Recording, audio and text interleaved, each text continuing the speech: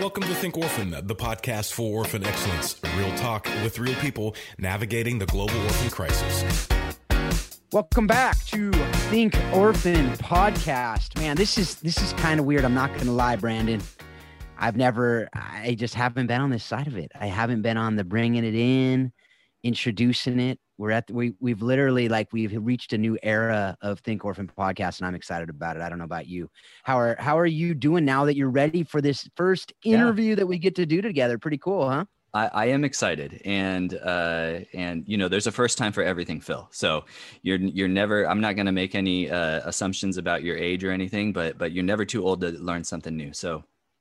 Welcome to opening the podcast. You don't get to rely on Rick or Karen or Kelly. That was your gig, and you handled it masterfully. So thank you. So fortunately, yeah. I've been doing it on a couple other podcasts. So okay. I've gotten some practice, but it's still kind of weird doing it here. I almost said the name of my other podcast, so we're not going to do that right now. But we do have a great show. So we could go back and forth on all the cool stuff about that we're excited about. We've already done that. If you didn't listen to that last episode and you're wondering what the heck is going on, where is Rick, and you miss him, I miss him too. And I'm sure Brandon misses him too, even though he never did an episode with him until that last one. But we talked all about the reasons why Rick is needing to step away on that last episode that we did, the season 9 preview, and the episode where we said goodbye to Rick as our co-host, and we said hello and we passed the baton to Brandon as the new co-host, which we're very excited about. So Brandon, tell us who we have today. Yeah, I'm really excited to be getting into some of these guests that we have here for season 9. And today we've got one of my favorite organizations. We're going to have the global director of Global Child Advocates. Her name is Ashley Heiligman. And she's going to be coming in. She's going to be sharing about lessons that they've learned. They've been working in Thailand and Myanmar for some time. She's going to be sharing with us about, just their experience. Obviously, when I say Myanmar, people are probably aware of all the news coming out this year with the military coup. So we're going to get into that. We're going to get into all sorts of things and just learn from the wisdom that Ashley and her team have been able to garner over the years. Sounds great. Let's get to it. Oh, Ashley, it is an honor and just so fun to be able to connect with you today and have you on the Think Orphan podcast. You are warmly welcomed. How are you doing today? I'm doing great. Thank you. I so appreciate being able to be here, and I've respected both of you guys for a long time. So I love being able to talk with y'all. Well, it's very fun to have you on. I've enjoyed getting to connect with you over the last year or so, just the opportunity to collaborate and meet between our agencies and just have so much respect for what you guys are doing at Global Child Advocates, just really tremendous work in Southeast Asia. Maybe some of our listeners are not yet familiar with the work that Global Child Advocates is doing, or not familiar with you and your background. So would you enlighten us, share with us a little bit about your background in working with at-risk children and orphans, and really how did God lead you to this place? Yeah. So I have had a passion for child protection my whole life. I remember when I was the images of children in Romanian orphanages that came out in the 90s, I was 9 years old. And I just remember being so struck by that. And so when I learned about social work, when I got to college and learned about the social work field, it just seemed like the perfect fit. It was kind of everything that aligns with my heart. And I was like, you can get paid to do this. Now you don't get paid very much, but you can get paid to actually care for people and meet their needs and kind of understand how the human psyche works.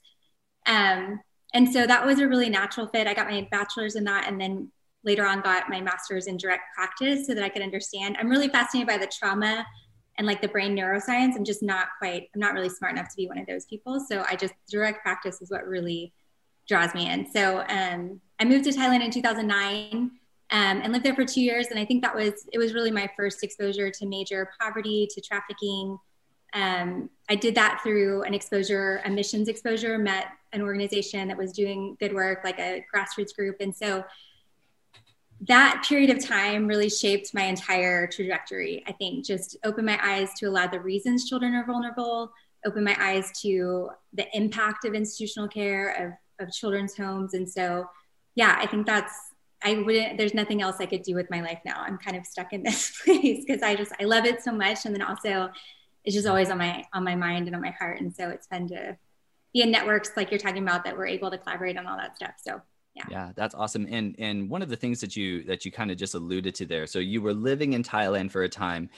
You're in the States now, but you continue to lead Global Child Advocates, which I'm aware, just from knowing your guys' background, actually used to be known by a different name and go by a different model of care.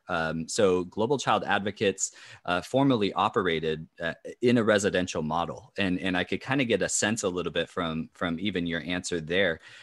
Just kind of learning, there were some things that were done well, but overall there were some things that just, it wasn't hitting the mark for you guys. So, understanding that you guys formerly operated as a children's home, what led you guys to transition to family care, and what did that look like? Yeah. So the founders were really good-hearted, had a passion for children, started children's homes based on encountering children on the streets in Thailand that were evidently being beaten if they didn't make enough money when they got home because they were begging or they were collecting recyclables. And so these stories, I'm not sure how much they were verified at the time, but it's heartbreaking. So initially as Safe Home was opened, and then I think because just being in that area, it's a very high vulnerability area for children, more and more children kept being referred to us. So one home turned into 4 homes pretty quickly. And so I think even the founders always knew that it wasn't maybe the best model for kids, but didn't know that there was anything else possible. Like in this space, there wasn't foster care. The government wasn't doing a lot. Mainly the government, if they picked up a child, they would either be deported or they would be kind of deported independently alone across the border, and the kids would end up coming home to their families, or they would just put them in a children's home and they were kind of done with it. And so I think over that time, just once we discovered that family care was possible, and we had different people, McPeace actually came out like in 2013, kind of opened our eyes to the fact that family-based care was happening globally and that it was possible, and there were ways to recruit families or to even reunify children with like kinship cares and such.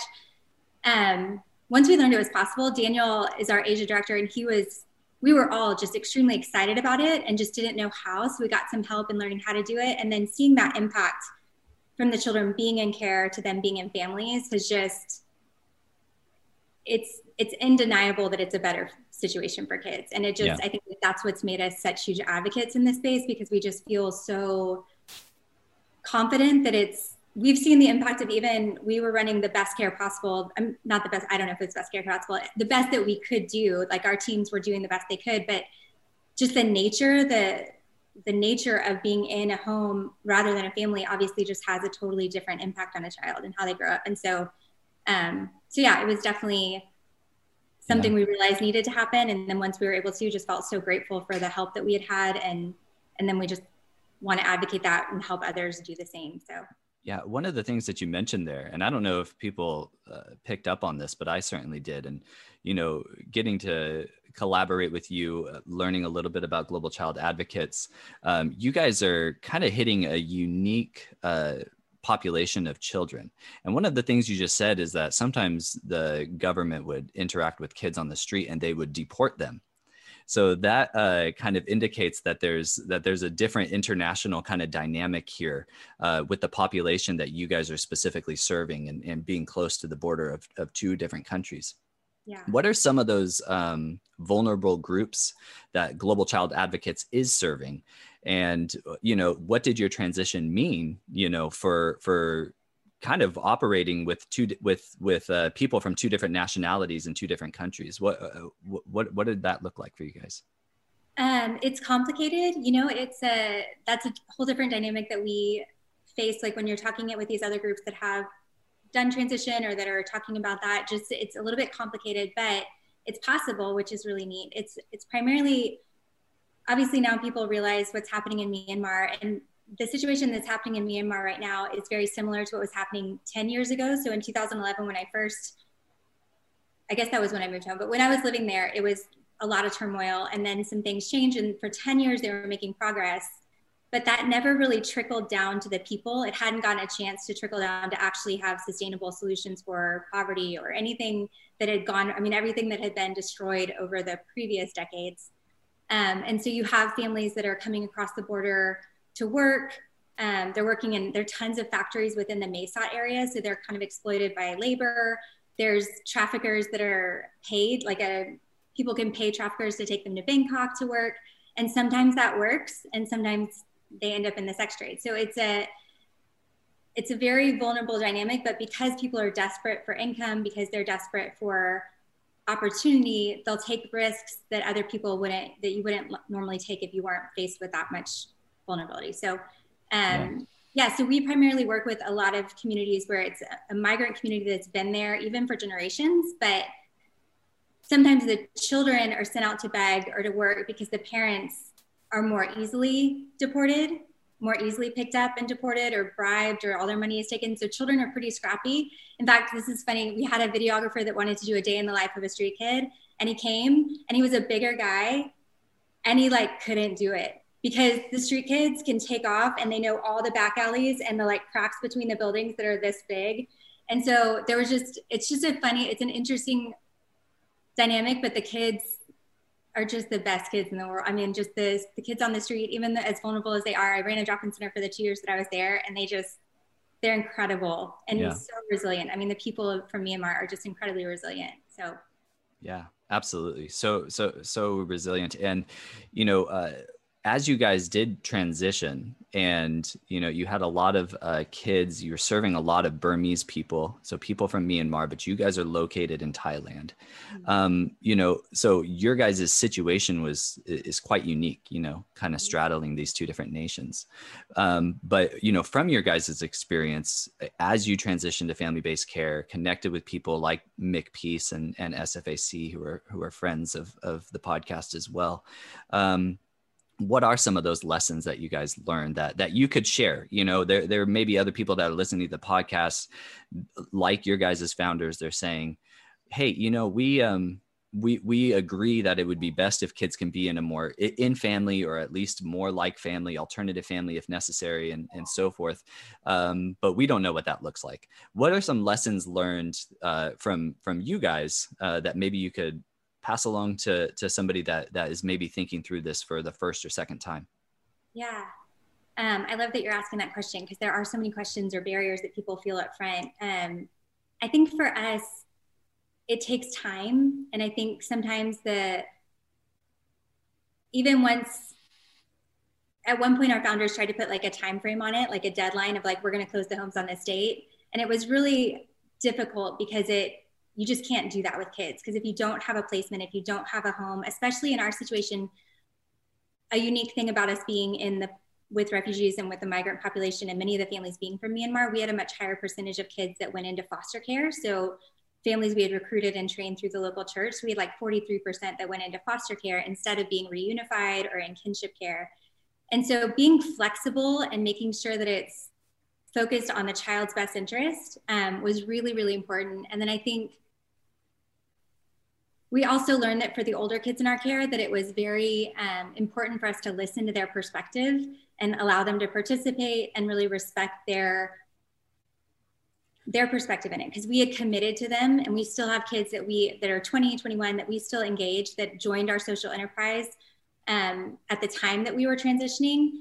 But we had committed to them at such a young age that we really are their people. And so even though that's not a sustainable long-term continue doing, it's something that for this specific group of kids, we've talked to our staff and to our team, and we're their family, and we have to recognize that. And so it's a huge commitment when people open a home to recognize that if you're going to take them out of their family, you got to be everything for them. And so we just learned so many things. I think the biggest thing being just seeing how important, even I think often for trafficking victims, the perspective is that, you don't want to have a children's home, but a shelter for trafficking victims sounds good, and that makes sense. But honestly, for a trafficking victim, they need even more therapeutic care. So I think trafficking, if you have to have equipped foster families that have experience, and a lot of countries don't have that.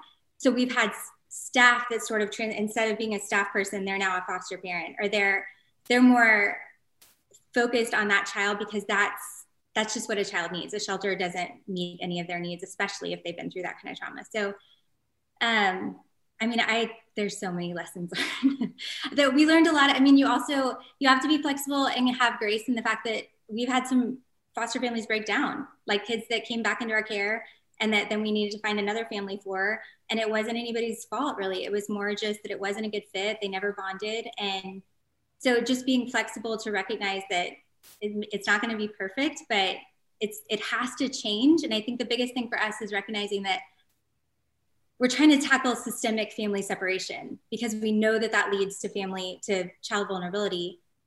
And if we don't start changing now, the problem's going to keep compounding, and it's going to be way worse 10 years from now if we don't start. So I think even knowing that it may take a lot of time, but just get started, you know?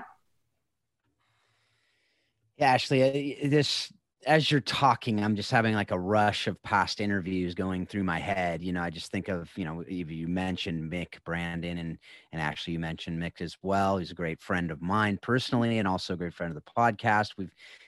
We just recast him at episode 122. If you haven't listened to that, go and listen to it. I know you probably have, Ashley, and you've talked with Mick, so you've heard enough of his silky smooth voice. But one of the things that, and also you said, we talked about Delia Pop, and I know like she's got some great stuff to talk about all this. So as far as the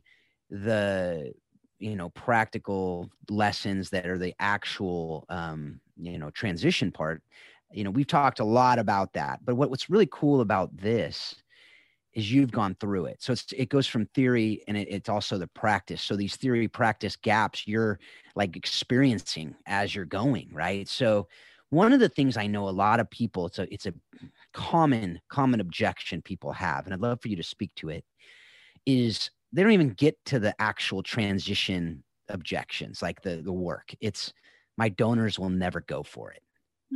And the idea of, we have these people and we won't have funding if we do this. Can you speak to that a bit? Because I'm sure it's been some growing pains in the midst of it from that side of it as well. You talked about the founders and that side. You convinced that's one thing. But when you have donors and you have your stakeholders in it, what has that conversation been like as you've been walking along with them, presumably?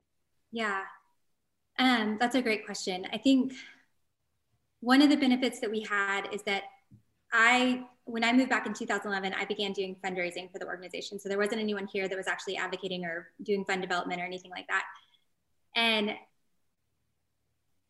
I never bought into the whole rescue children or the orphanage is the best place. So I never communicated in that kind of guise. So when I communicated, and especially because even my work was focused more in the communities, even while the children's homes were running, they were kind of being run by the Thai group. And it was my work. I began working in the community. So I was always talking about families and communities. So that was one really good thing that I had going for me, because it wasn't a total drastic shift.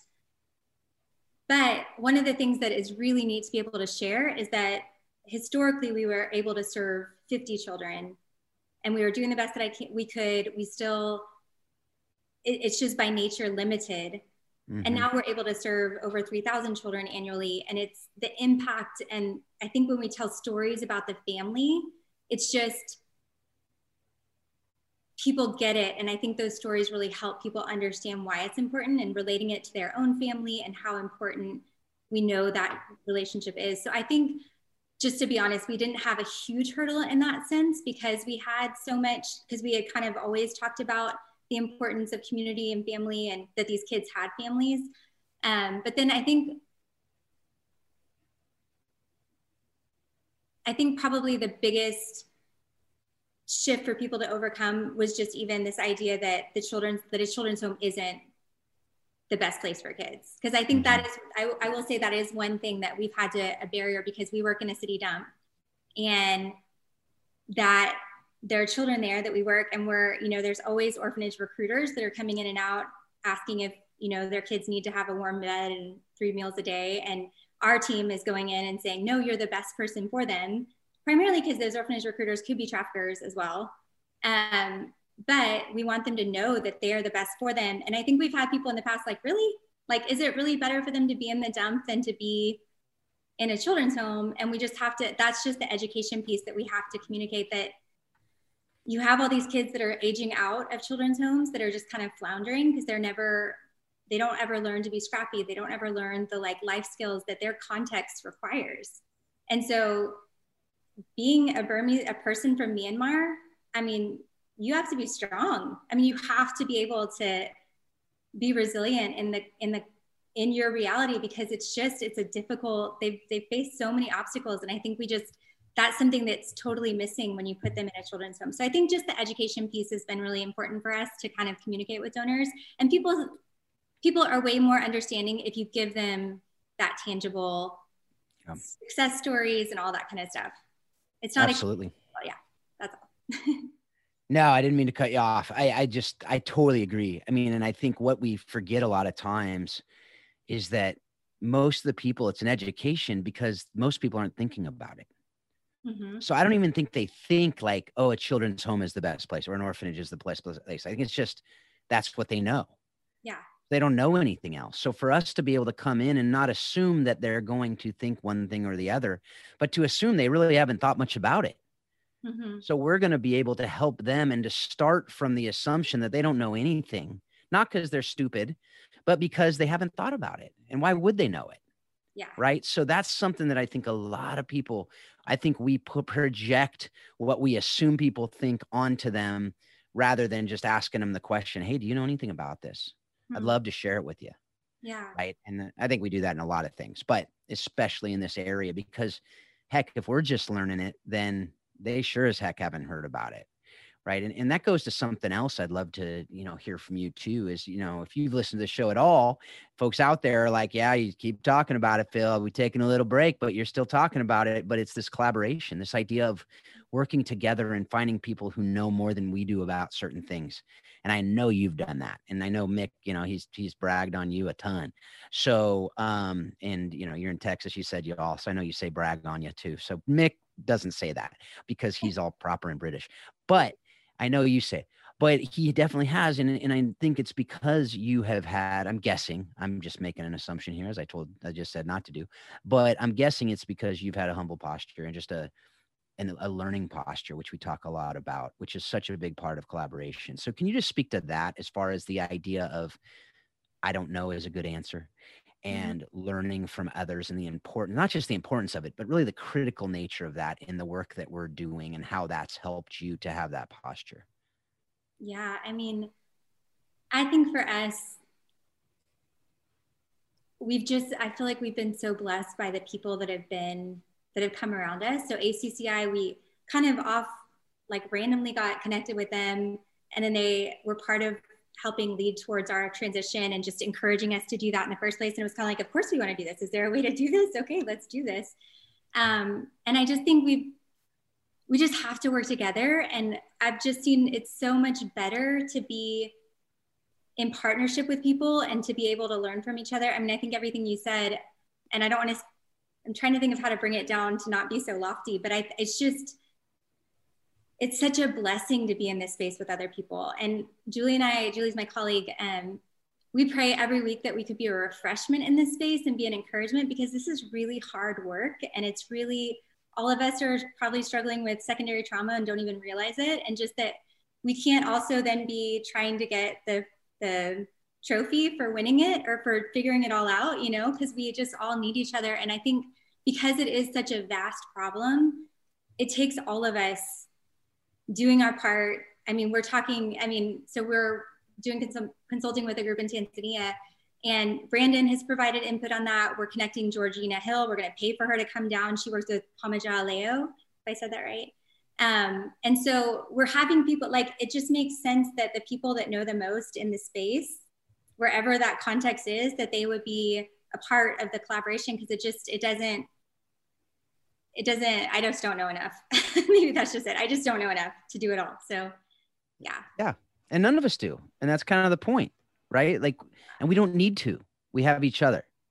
And that's the beautiful thing about it. So I love it. I love that I'm watching it, because it's something that I not only believe in fully, I've experienced the benefits of it. And I couldn't possibly do this stuff if I didn't have amazing people around me. So I just love that you're doing that. Thanks. It's yeah. really And I was just going to add, you guys are so intentional about that collaboration piece and wanting to help out and even going beyond borders like Tanzania and connecting with people like Georgina at Pamoja Leo. So shout out to Georgina. You got close. Anytime somebody mentions Tanzania, my heart flutters because that's still home in so many ways for me. But, you guys are putting your hands here and there, and you guys are getting a lot done through Global Child Advocates. And obviously one of the primary places that you guys have been serving has been in Myanmar. And, we're recording this here in the summer 2021 and earlier this year, as people are likely aware from newscasts and so forth. There was a military coup and there's been a military what do you say? Junta, whatever. There's been military control in that country before. And unfortunately, it's really destabilized. And Global Child Advocates is there in Mae Sot, Thailand, which is right near the border of Thailand and Myanmar. But much of the work that you guys have done has actually focused in Myanmar and among Burmese people. So when this coup took place earlier this year, how has that negatively or adversely affected orphans and vulnerable children in Myanmar? We'll just kind of start at the kid level. I mean, what is all of this that we hear in the news? We turn on whatever our news station is and we hear about this. What does it mean for the kids that this podcast focus on? Orphans, vulnerable children, at-risk kids. What does it look like right now there? The whole situation, I mean, it's like it was so broken before, and then it was starting to make this a little bit of progress, like for these 10 years, but you still had people on the bottom that weren't benefiting from that. And so the vulnerability has just increased exponentially, I think, for trafficking, for orphanhood. I think during COVID, a lot of children, there was a lot of rapid reintegration. So you have a lot of kids that have been sent home from orphanages that are now in communities and families, and that adjustment is happening. And then now with the coup, you just have additional stress put on families. And whenever that stress level increases, there's just a lot more vulnerability for a child to be the brunt of a lot of things, and even just of parents that are traumatized. And so it's interesting because one of your questions was, has it forced us to stop our work? And there are aspects of it that it has. So the last year, well, I guess in 2019, before COVID, we were training organizations all the time. So I think 2019, there were like 31 organizations, like children's homes that we were doing advocacy with, that we were helping to try to move them, shift their mindsets towards family-based care. And we were really active in that. So that in a sense shut down. But then now it's like, so our team, at first it was a really heavy blow. Like, how is this happening again? Like, we were so far, how did this happen again? And everybody felt like, we've got to get democracy. We've got to get democracy. I'm sorry, everybody on our team, I think we were all feeling like we have to have democracy. It's so unjust. And I think the thing that the Lord has really settled in us is that we need Christ. Like, Myanmar needs Jesus, and they need Christianity, and that will supersede democracy. And so, I mean, our team is on fire, and we just launched like 3 different teams throughout Myanmar that are doing evangelism and then also child protection training for communities and families. And it's just really neat to see them so excited about it, because they're so excited to have something to do, to respond, because it's just felt so heavy. And we've been praying for a long time that the Lord would show us when this kind of became clear. I asked Daniel, is it safe? Is this something we can do while there's violence and there's, upheaval and everywhere is just chaotic? And he said, it's not safe for anybody. And so they're not going to be any less safe by going out and sharing the gospel and going out and reaching to help. They want to do that. And so you can pray for us in that. Yeah, no, that's helpful, but we definitely need prayer. Yeah. And so beautiful, even just as you were sharing, of course, democracy has a place. Obviously, this is the opposite of that. But what you and your team are saying is above everything else, what we need is the kingdom of God, right? And that's, Mark 1:14 and 15, Jesus was bringing the gospel of the kingdom of God. So when we say we need the gospel, it says we need kingdom ordering of things. And that in and of itself is a government structure. And it's actually in those places where we see the exact opposite. We see turmoil, we see social strife, we see power grabs, we see, military takeover, kids that are increasingly at risk of a lot of the things that us and your Thai and Burmese staff are looking to address. And it's in those places where actually we get some of the best opportunities to actually put the gospel on display, the gospel of the kingdom of God. And I just commend you guys for stepping up. I think when I hear stuff on the news, and you hear, obviously in recent years, there was a lot about the Rohingya and the prevalence of refugees coming out of Myanmar. And now with the coup, it can be a little debilitating at times to actually be like, oh my goodness, this is crazy. There's refugees, there's violence, there's government takeover, there's this, there's that, and sometimes we just have to say like, God, what do you want me to do? But when we hear about work like what you guys are doing, it gives us something to do. We can pray for our friends at GCA, or we can support their ministry, or we can reach out to them and ask them, what do you need? You guys are literally sending staff into Myanmar right now to, as you said, teach people on how to protect kids and sharing the gospel. I mean, how incredible is that? And maybe that's all we can do at this point. But you guys are doing that, and I just think that's awesome. And for certain, you asked us to pray, and we will certainly be praying for that. As we kind of get close to the end here of our podcast, there are a couple questions that we ask everybody, and you've given us a lot to think about. And you have mentioned, people at ACCI, people at SFAC, people that you guys have been learning from.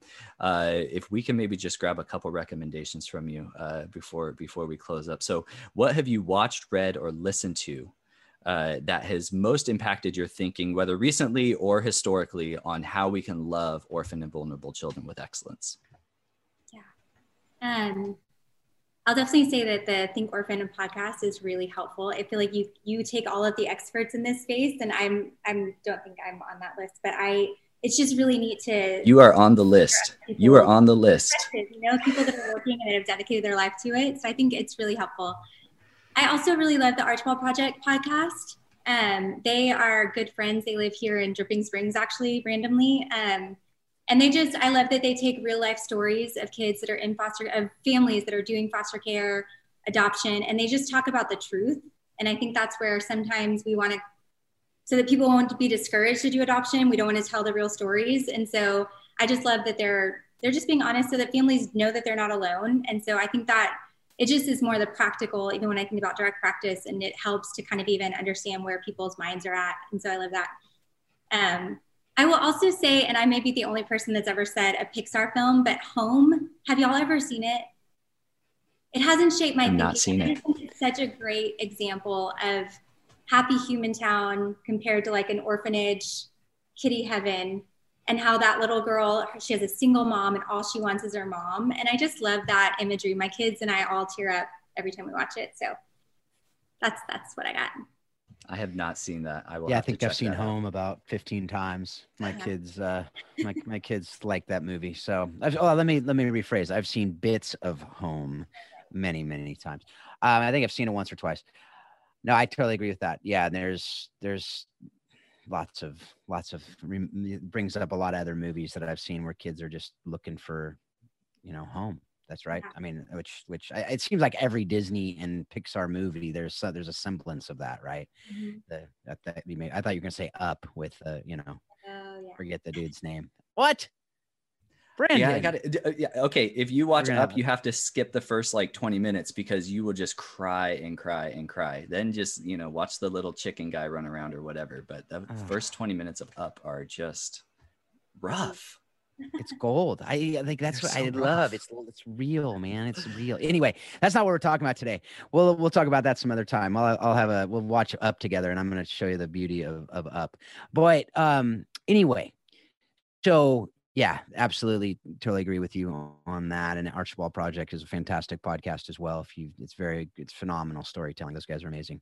So the last question we always ask, what person has most impacted your thinking on how we can love orphan and vulnerable children with excellence? I was going to say Mick Peace because, he's made a huge impact on our work. And I feel like we've plugged him this whole time. And so he probably is in this space the most influential. And then I also think about my mother-in-law, Wanda. She is, if y'all would ever get the chance to meet her, nobody will ever make a movie about her. And I was so grateful that I fell in love with her son because when I was a little kid, I used to go into church and look for her. And she would look you in the eyes. She knew everything about you and she would make you feel so loved and so known, like $1 million. And I watch her do that now. Every Sunday, there are kids that she come up to her, find her, and she lives in a place where there's a lot of vulnerability and she knows about kids that are being abused or kids that are in foster care. And she just makes people feel so loved. And she herself was removed from her home when she was 9. She got placed into a home where she was treated as Cinderella and had a really hard upbringing. And the Lord has just made her an advocate for kids. And it's just really beautiful. So when you said the word shaped, I guess she has shaped the way that I want to love kids for sure. I love that. That's so cool. That's so cool. I just love how you say she looked you in the eyes and knew you. I mean, that's so, so important just to know and understand others. And I also appreciate the shout out for Think Orphan podcast. I'm not gonna lie, I know they're already listening to it, but that was pretty cool. And it was real. I could tell it wasn't like some people joke and say my book or the podcast or whatever, but that was real deal. So that was cool. Thank you so much, Ashley. This was fantastic. Love getting to know you a little bit better through this interview. I know that we've had some meetings here and there, but never really had a extended conversation. So it's part of the reason I absolutely love doing this podcast. So thank you. And I do have to shout out Brandon, first interview on this side of the mic. I thought you did a pretty fantastic job, brother. I don't know about you, Ashley. Just doing what I can. I'm learning from the best, Phil. I'm learning from the best. Yeah. So thank you so much, Ashley. Very much appreciate you. Yeah. Thank you so much. This has been really fun. Thanks, Ashley. And I'll see y'all at CAFO. Yes. See you at CAFO. Yes. CAFO in September. Look it up.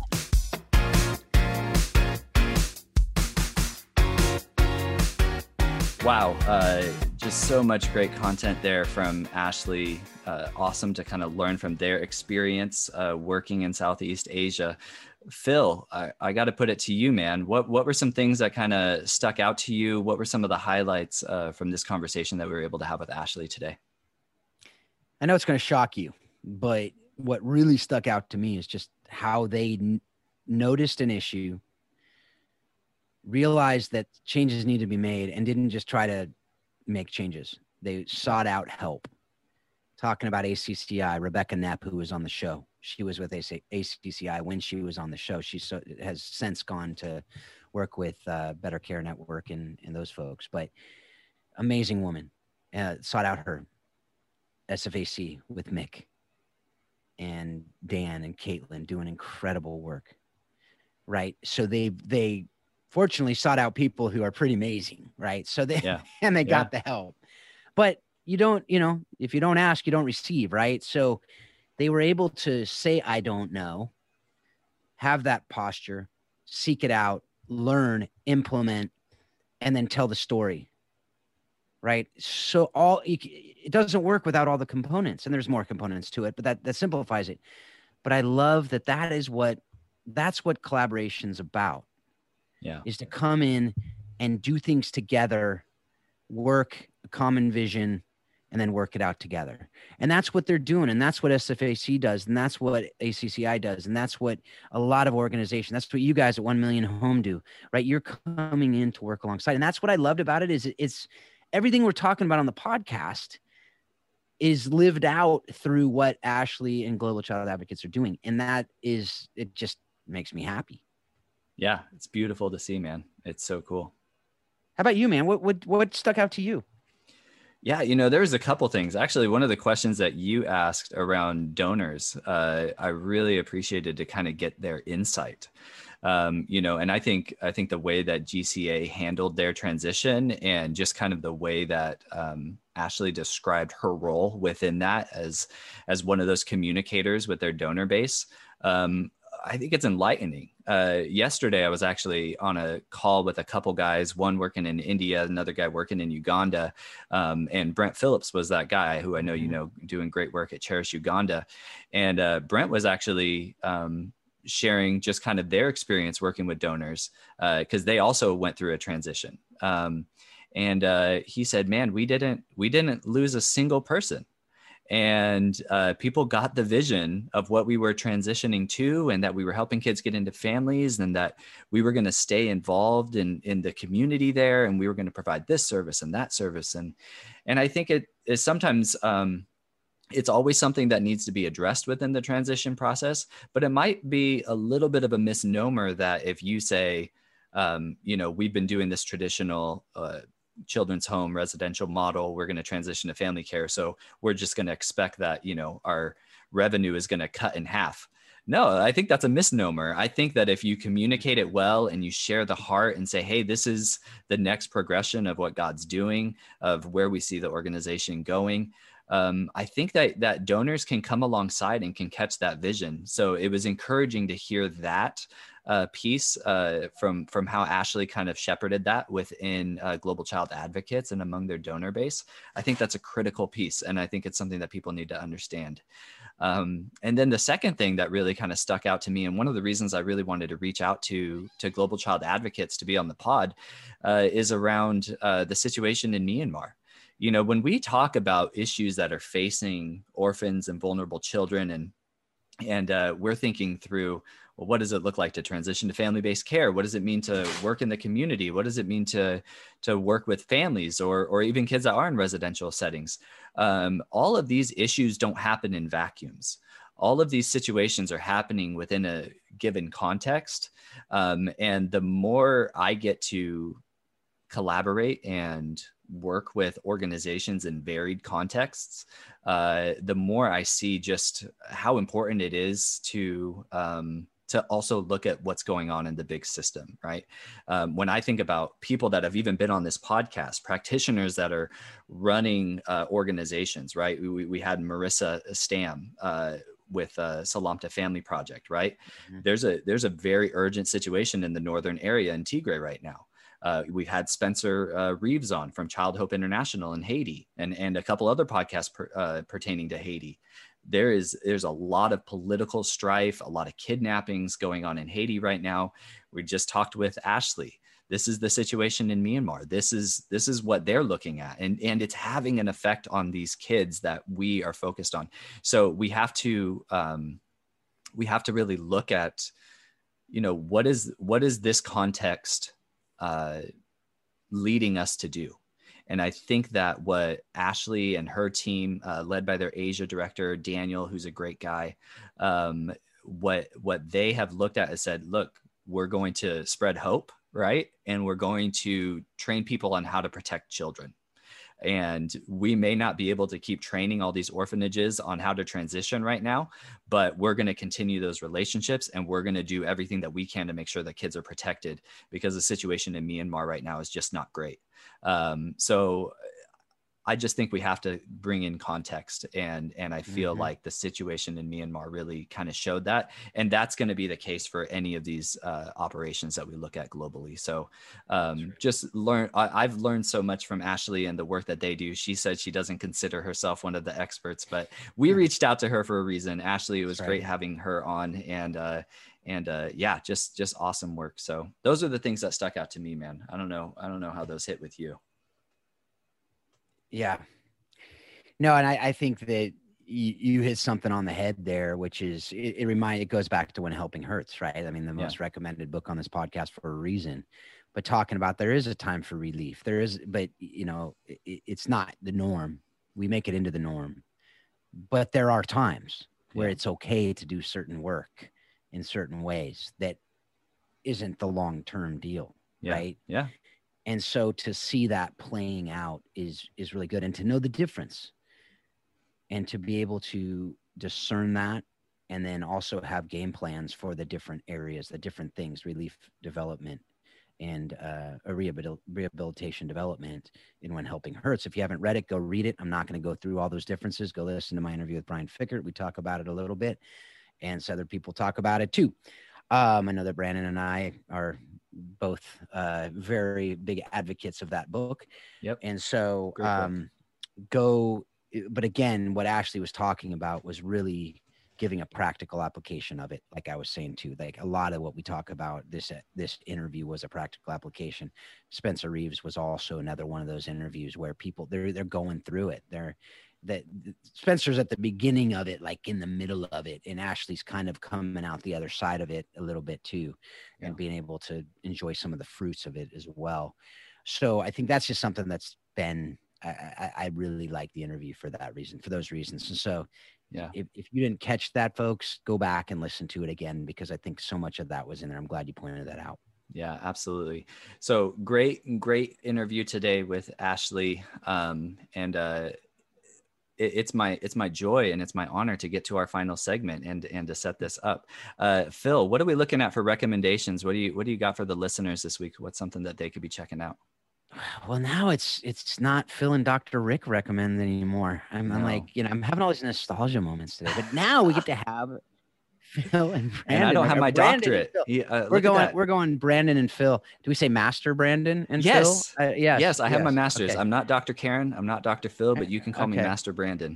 Or we could do Brandon. I feel like a Jedi if you say that. It's awesome. Whatever, Master Brandon. Well, I'm just starting to watch Mandalorian too. That's not the recommendation, but I've been watching that with my son. So great series. I enjoyed it. I'm not a huge Star Wars guy, but I did enjoy it, and we just got to know what the child, Baby Yoda's name is. So that was fun. So you know where I'm at. Oh, your second season. Okay. Yes, I am. So anyway, all that to say, that's not the recommendation, although that is a good show. Recommendation is a movie I actually watched last night with my wife and my two youngest kids. I did an entire episode of it on How Soccer Explains Leadership. Go check out the off-season talk number 4. It was released when this releases next month. Or in July. It'll probably be about a month old. But the movie is called Searching for Bobby Fischer, and it's about a kid named Josh Waitzkin, and he was a chess prodigy. The reason why I recommend this on Think Orphan, the reason why I recommended it and did an entire episode on How Soccer Explains Leadership is because this movie teaches us so many lessons about knowing our why, understanding the individual, and not trying to make someone into somebody that we want them to be or who we think they should be, but to understand who they are and to help them to become the best version of themselves that God created them to be. And in the work we're doing with these kids, we too often try to make them into who we think they should be. We try to make organizations into who we think they should be. We try to make leaders into who we think they should be rather than who they are and what context they're in, as you just talked about context. To not take in the individual, to not take in the individual case, and to say, how can we help to develop you with your gifts and talents in your context, in your country, in your relationships? What does that look like? Folks, if you're not doing that, you don't even know what I'm talking about, go watch this movie and think about it through that filter. Because they had this chess prodigy and they tried to make him into Bobby Fischer, basically. Yeah. The irony is Bobby Fischer was a train wreck of a human. And they tried to make this kid into it versus the sweet kid that he was. Just to give you a taste, they said to him, if you want to be a chess champion, you need to have contempt for your opponent. And he says, but I don't want to. Wow. They said, you need to hate them. And he says, but I don't. Wow. It was so poignant. Yeah. Because he was, if you know the disc, he was probably an SCCS personality, a sweet kid, cared deeply for people. And they were trying to make him into this just competitor at all cost, win at all cost kid. And he's like, I'm not that kid. Yeah. He was mature. Now in the movie, he was mature beyond his years. And I assume the movie was, doing it. But anyway, all that to say, that's why I recommend it. That's good, man. Strongly recommend it. Go check it out. It's like a movie from the early to mid 90s. I saw it when I was a kid or when I was younger, and it didn't have quite the same impact. I remembered I liked it, but not for the reasons why, and have no doubt that I'll be recommended to people all over the place. Yeah, I remember it coming out in the 90s. When you brought it up, I was like, oh, I think that's been around. But those movies, those can be some of the best. What streaming platform is it on right now? Amazon Prime. It's actually on Prime right now. Okay. Hopefully it still is when you listen to this. Awesome. But if not, it's worth the $4 or whatever it costs to rent. Absolutely. Okay. Good to know. All right, we're gonna check it out on Prime. And great recommendation there, Phil. Hey man, Absolutely. This was fun. Episode 2, first guest, season 9. This was very enjoyable. So thanks so much, man. This is fun. Absolutely. Well, thank you. And as always, folks, doesn't change because we have a new co-host. As always, we hope and pray that you take everything that you're learning on the show and you you use it to help you to love orphans and vulnerable children better and better each and every day. Thanks a lot. Have a great couple weeks. We hope you've enjoyed today's Think Orphan podcast. For all the information in this week's podcast, please visit us at thinkorphan.com. You too can be part of the conversation. Send your questions to info@thinkorphan.com or join us on the Think Orphan Facebook page. Thanks for listening, and we hope you'll join us again on the next edition of Think Orphan. Say goodbye to your credit card rewards. Greedy corporate mega stores, led by Walmart and Target, are pushing for a law in Congress to take away your hard-earned cash back and travel points to line their pockets. The Durbin-Marshall credit card bill would enact harmful credit card routing mandates that would end credit card rewards as we know it. If you love your credit card rewards, tell your lawmakers, hands off my rewards. Tell them to oppose the Durbin-Marshall credit card bill.